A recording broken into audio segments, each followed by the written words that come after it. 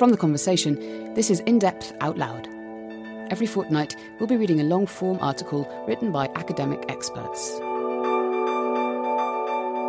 How Slimming Became an Obsession with Women in Post-War Britain by Miriam Wilkes-Heeg, lecturer in 20th century history at the University of Liverpool. The story of how Women's Own magazine created a slimming culture in the UK, which lasts to this day. Read by Laura Hood. When regular Women's Own contributor Eileen Fowler advised readers in October 1954 on how to lose weight, rationing had only been abolished for a few months. Despite the hardship of recent food shortages, her three-part illustrated series, Trim Your Figure, left women in no doubt. Chores such as polishing and dusting should be performed in such a way as to enable the British housewife and mother to keep slim or return to her pre-pregnancy figure. The end of food rationing marked the beginning of a modern slimming culture which has since permeated all aspects of women's lives. Woman's Own, one of the most popular post-war women's magazines in Britain, pursued this emerging slimming mantra with vigour, and by the mid-1960s had elevated dieting to centre stage of its weekly beauty advice. Not unlike modern counterparts, the magazine published countless diet and exercise articles promoting female slimness as an ideal of post-war femininity. Clearly, long before Susie Orbach identified fat to be a feminist issue in 1978, it had already developed into a capitalist one. Surprisingly, weight loss diets in the 1950s and 60s were not too dissimilar from today's diets. In the 1950s, the focus was on minimising carbohydrates, and in the 1960s, it was on low-fat, low-calorie meals. Diets peddled by today's women's press are more often than not repackaged versions of meal plans published 50 years ago. Post-Christmas diets, steak diets, beach body diets, they've all been around for much longer than people realise. While the rise of the weight loss industry is often seen as a recent phenomenon of modern consumer societies, characterised by the abundance and affordability of foodstuffs, research into Woman's Own shows that slimming diets were circulated even during times of austerity. Early post-war articles, when rationing was still in place, advised cutting down on bread, potatoes and carrots. As early as 1945, a Woman's Own article on corsets encouraged women to exercise caution at meal times, since wartime rationing has led to an increased consumption of starchy fattening foods with unflattering results to our figures. In order to lose weight, the article recommended reducing the number of meals and cutting down on bread, potatoes, cakes and biscuits. Reducing carbohydrates was a recurring theme in all of Women's Own's weight loss articles published during rationing. They were often coupled with liquid, fruit or vegetable-only days. An exemplary diet, called Figure Perfect, published in 1950, encapsulates this frugal approach. Fresh fruit for breakfast, salad and a lean meat for lunch, any meat or fish with a generous helping of green vegetables for dinner. Following this simple plan would tackle those surplus pounds amassed during winter, a season which, according to Woman's Own, has a nasty habit of adding curves we don't need. As rationing ended and shortages subsided to give way to increasing affluence in the late 1950s, the economical nature of Woman's Own slimming advice also changed. Readers were now encouraged to prepare more elaborate diet meals and significantly limit portion sizes and calorie content. Carbohydrates, however, remained largely absent from weight loss advice and only began to appear on slimmers' menus when the magazine changed its overall nutritional emphasis in the mid to late 1960s. This shift saw Women's Own increase its promotion of slim figures by offering a range of methods from the no diet diet in 1966 to the 3-day pounds off liquid diet in 1970. The magazine encouraged its readers to try whatever weight loss regime was necessary to achieve the desired shape. Between 1966 and 1970, the magazine offered 40 different, often polar opposite approaches to weight loss, including many fad plans such as meat-only diet, banana and milk diet, day-in, day-out diet, fruit-only diet, buttermilk diet, and the 350-calorie air hostess diet. This particular extremely low-calorie diet from 1969 clearly meant to appeal during the Jet Age, when stewardesses were widely regarded as glamorous icons of femininity.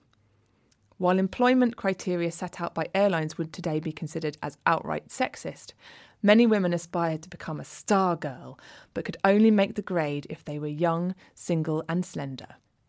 A diet of only 350 calories per day, as proposed by Women's Own, would undoubtedly bring about the required physique. Incidentally, weight restrictions for flight attendants are still in place today, although definition is somewhat broader than it was in the 1960s and linked to a person's body mass index. The magazine urged its readers to eat bread and count calories one week, while banning all forms of carbohydrates and calorie counting the next. Some diets remained far below 1,000 calories per day. One article from 1969 recommended a daily energy intake of between 350 and 900 calories, and asked its readers to consume one hard-boiled egg and one small tomato up to 6 times a day, only when you feel hungry. The instructions added, perhaps unnecessarily, that fat vanishes amazingly fast. Women's Own did not always consider exercise to be beneficial for weight loss. Indeed, in the 1950s, it was understood to be, at best, less effective than dieting and, at worst, considered to be counterproductive to weight loss. While slimming diets were to lower body weight, most exercise advice was aimed at reducing so-called trouble spots or problem zones. These were defined by the magazine as a woman's tummy, buttocks, waist, hips, bust, arms, ankles, and wrists. According to Women's Own in 1954, losing weight in these areas was best achieved by blending household chores with exercise and combining workouts with activities such as picking up and carrying around the baby, washing and ironing its clothes. Losing weight after giving birth was of particular concern to the magazine. It advised readers in 1955 that as soon as baby is born, begin your daily exercises so that you will regain your figure in the shortest possible time. Further evidence for the magazine's stance on a wife and mother's duty for beauty is provided in another article that year, in which the author reminded readers that above all, women must not let themselves go after pregnancy. The author instructed mothers to remember that you're still a wife as well as a mother, so you want to stay attractive. The argument that a woman's worth was reflected in her husband's judgment was repeated time and again.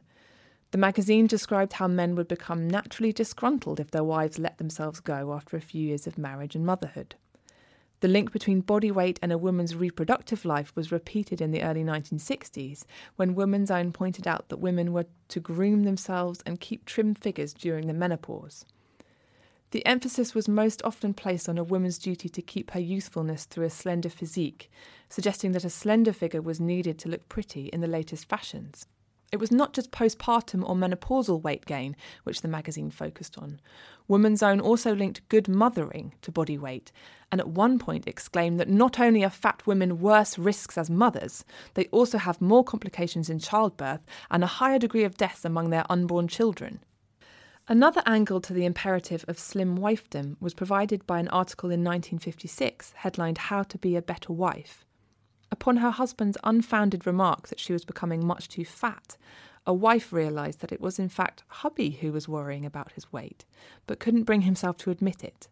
But instead of standing up for herself, it was after all his problem, not hers, she said she would be quite happy to cooperate because we are told that extra pounds take years off a man's life. She finished up by reminding the reader that it is a wife's duty to keep her husband happy, even if, as in this case, it meant pretending to be overweight herself. With the advent of second-wave feminism in the 1960s still a few years off, this story perfectly illustrates the magazine's stance of a woman's traditional role in relation to her husband during the post-war years. Even when the inclusion of men in Women's Own weight loss articles increased in the late 1960s, it was made clear that women are the weaker sex. Male slenderness was depicted as vital for a man's health and portrayed as an outward sign of his financial success and sexual prowess. In 1966, the magazine published the story of a male slimmer who reluctantly went on one of Women's Own's low-carbohydrate diets only to discover that cutting out beer, bread and potatoes significantly enhanced his professional status and provided the stamina required for impending fatherhood. The description of the male slimmer, whose slender body was a tool for professional success and fatherhood, was in stark contrast to that of female dieters. A woman's journey to a slim body was usually described as being hampered by her uncontrollable food cravings and moods, as governed by the stages of her reproductive life cycle. Overall, the late 1960s saw Woman's Own continue to promote a slim figure as a woman's must-have accessory. But what had markedly changed was not just the nutritional content of its diets, but its undertones. A slender figure was no longer just promoted as a necessary means for women to fulfill their roles as wives and mothers. It was coupled with general messages of health, beauty and vitality. The magazine increasingly promoted weight loss as a form of self-help, by now often achieved within a slimming group. This change was in step with a shift in the general content of Woman's Own during the same period. From 1967 onwards, the magazine increasingly published articles on women's struggles for more independence, job prospects or education, reflecting perhaps the changing experience of its readership. Indeed, the quest for equality in the 1960s was not necessarily at odds with the rise of the consumer society. More and more married women entered the workforce from the late 1950s onwards, and there was a growing public debate and awareness of women's changing role in society. So how was it that during this period, a slim female beauty ideal, to be achieved via generally severe methods, became a deeply entrenched norm in the UK that still exists in the 21st century? Certainly, Woman's Own's focus on the duty for beauty, and with it for a slender body, remained and even increased in intensity. Weight loss was no longer a matter of simply cutting out carbohydrates. Now, any method would do as long as the required body shape was achieved. Whether that was the body of the stereotypical 1950s homemaker or that of the equality-conscious working woman of the late 1960s did not matter. The theme of women's liberation became effortlessly incorporated into Woman's Own's promise of a thin body. The magazine's increased focus on dieting during the 1960s was partly driven by concerns over an impending obesity crisis, as it was in that decade that evidence for the detrimental effects of overconsumption became more widely known. Although the prevalence of obesity was comparatively small in the 1960s, research on associated conditions such as heart disease, high blood pressure and diabetes began to make headlines. This followed the publication of the so-called Build and Blood Pressure Study in 1959 by US insurance companies, which, at the time, represented the largest body of information relating body weight to mortality and which was quickly adopted worldwide. As Woman's Own rather bluntly put it in 1969, no one wants to be fat. Not just because overweight, as statistics prove, is a recognised health danger, not just because fat looks unsightly and ridiculous in trendy fashions, but because being too fat diminishes your identity. All fat people tend to look alike. Fat has a knack of ironing and flattening out the features, obliterating them. Obesity research fueled a growing slimming culture and increased the popularity and number of slimming clubs, replacement foods and weight loss diets in the late 1960s. Between 1966 and 1970, the magazine regularly published weight loss articles promoting the consumption of slimming liquids and biscuits, commercial slimming foods and artificial sweeteners. Further evidence for Woman's Own embracing the developing commercial slimming culture in the late 1960s and early 1970s is that of the magazine's promotion of slimming clubs. Here, Woman's Own published a Weight Watchers pull-out cookbook as early as 1967, pointing to the success of the idea that has spread like wildfire in Canada and the US. The Women's Weekly also teamed up with its British equivalent, Silhouette Slimming, offering pull-out diet booklets and vouchers for a reduced registration fee. In the age of post-war affluence and rising body weights, commercial forces recognised early on that the propagation of a slim ideal would prove lucrative.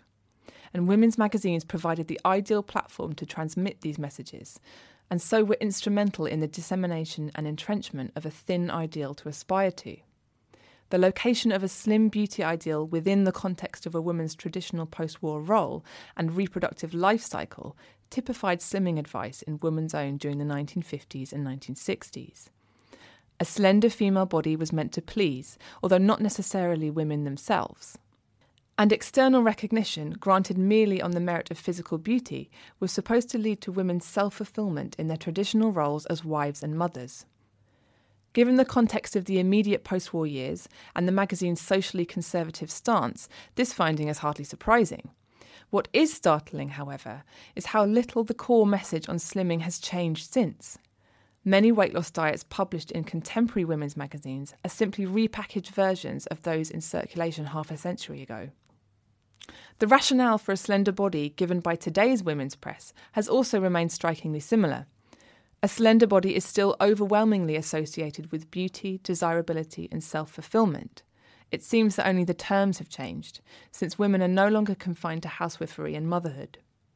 But despite women's changing social roles and responsibilities, the different stages of their reproductive lives still loom large in today's weight loss advice, with magazines continuing to praise or scold the ability to control postpartum or menopausal weight gain.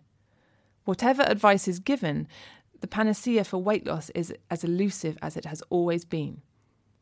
This clearly is exploited by the weight loss industry, for which women's magazines have always provided a platform. With its high failure rates, the slimming market is a gift that keeps on giving, something that Women's Own already understood some 60 years ago.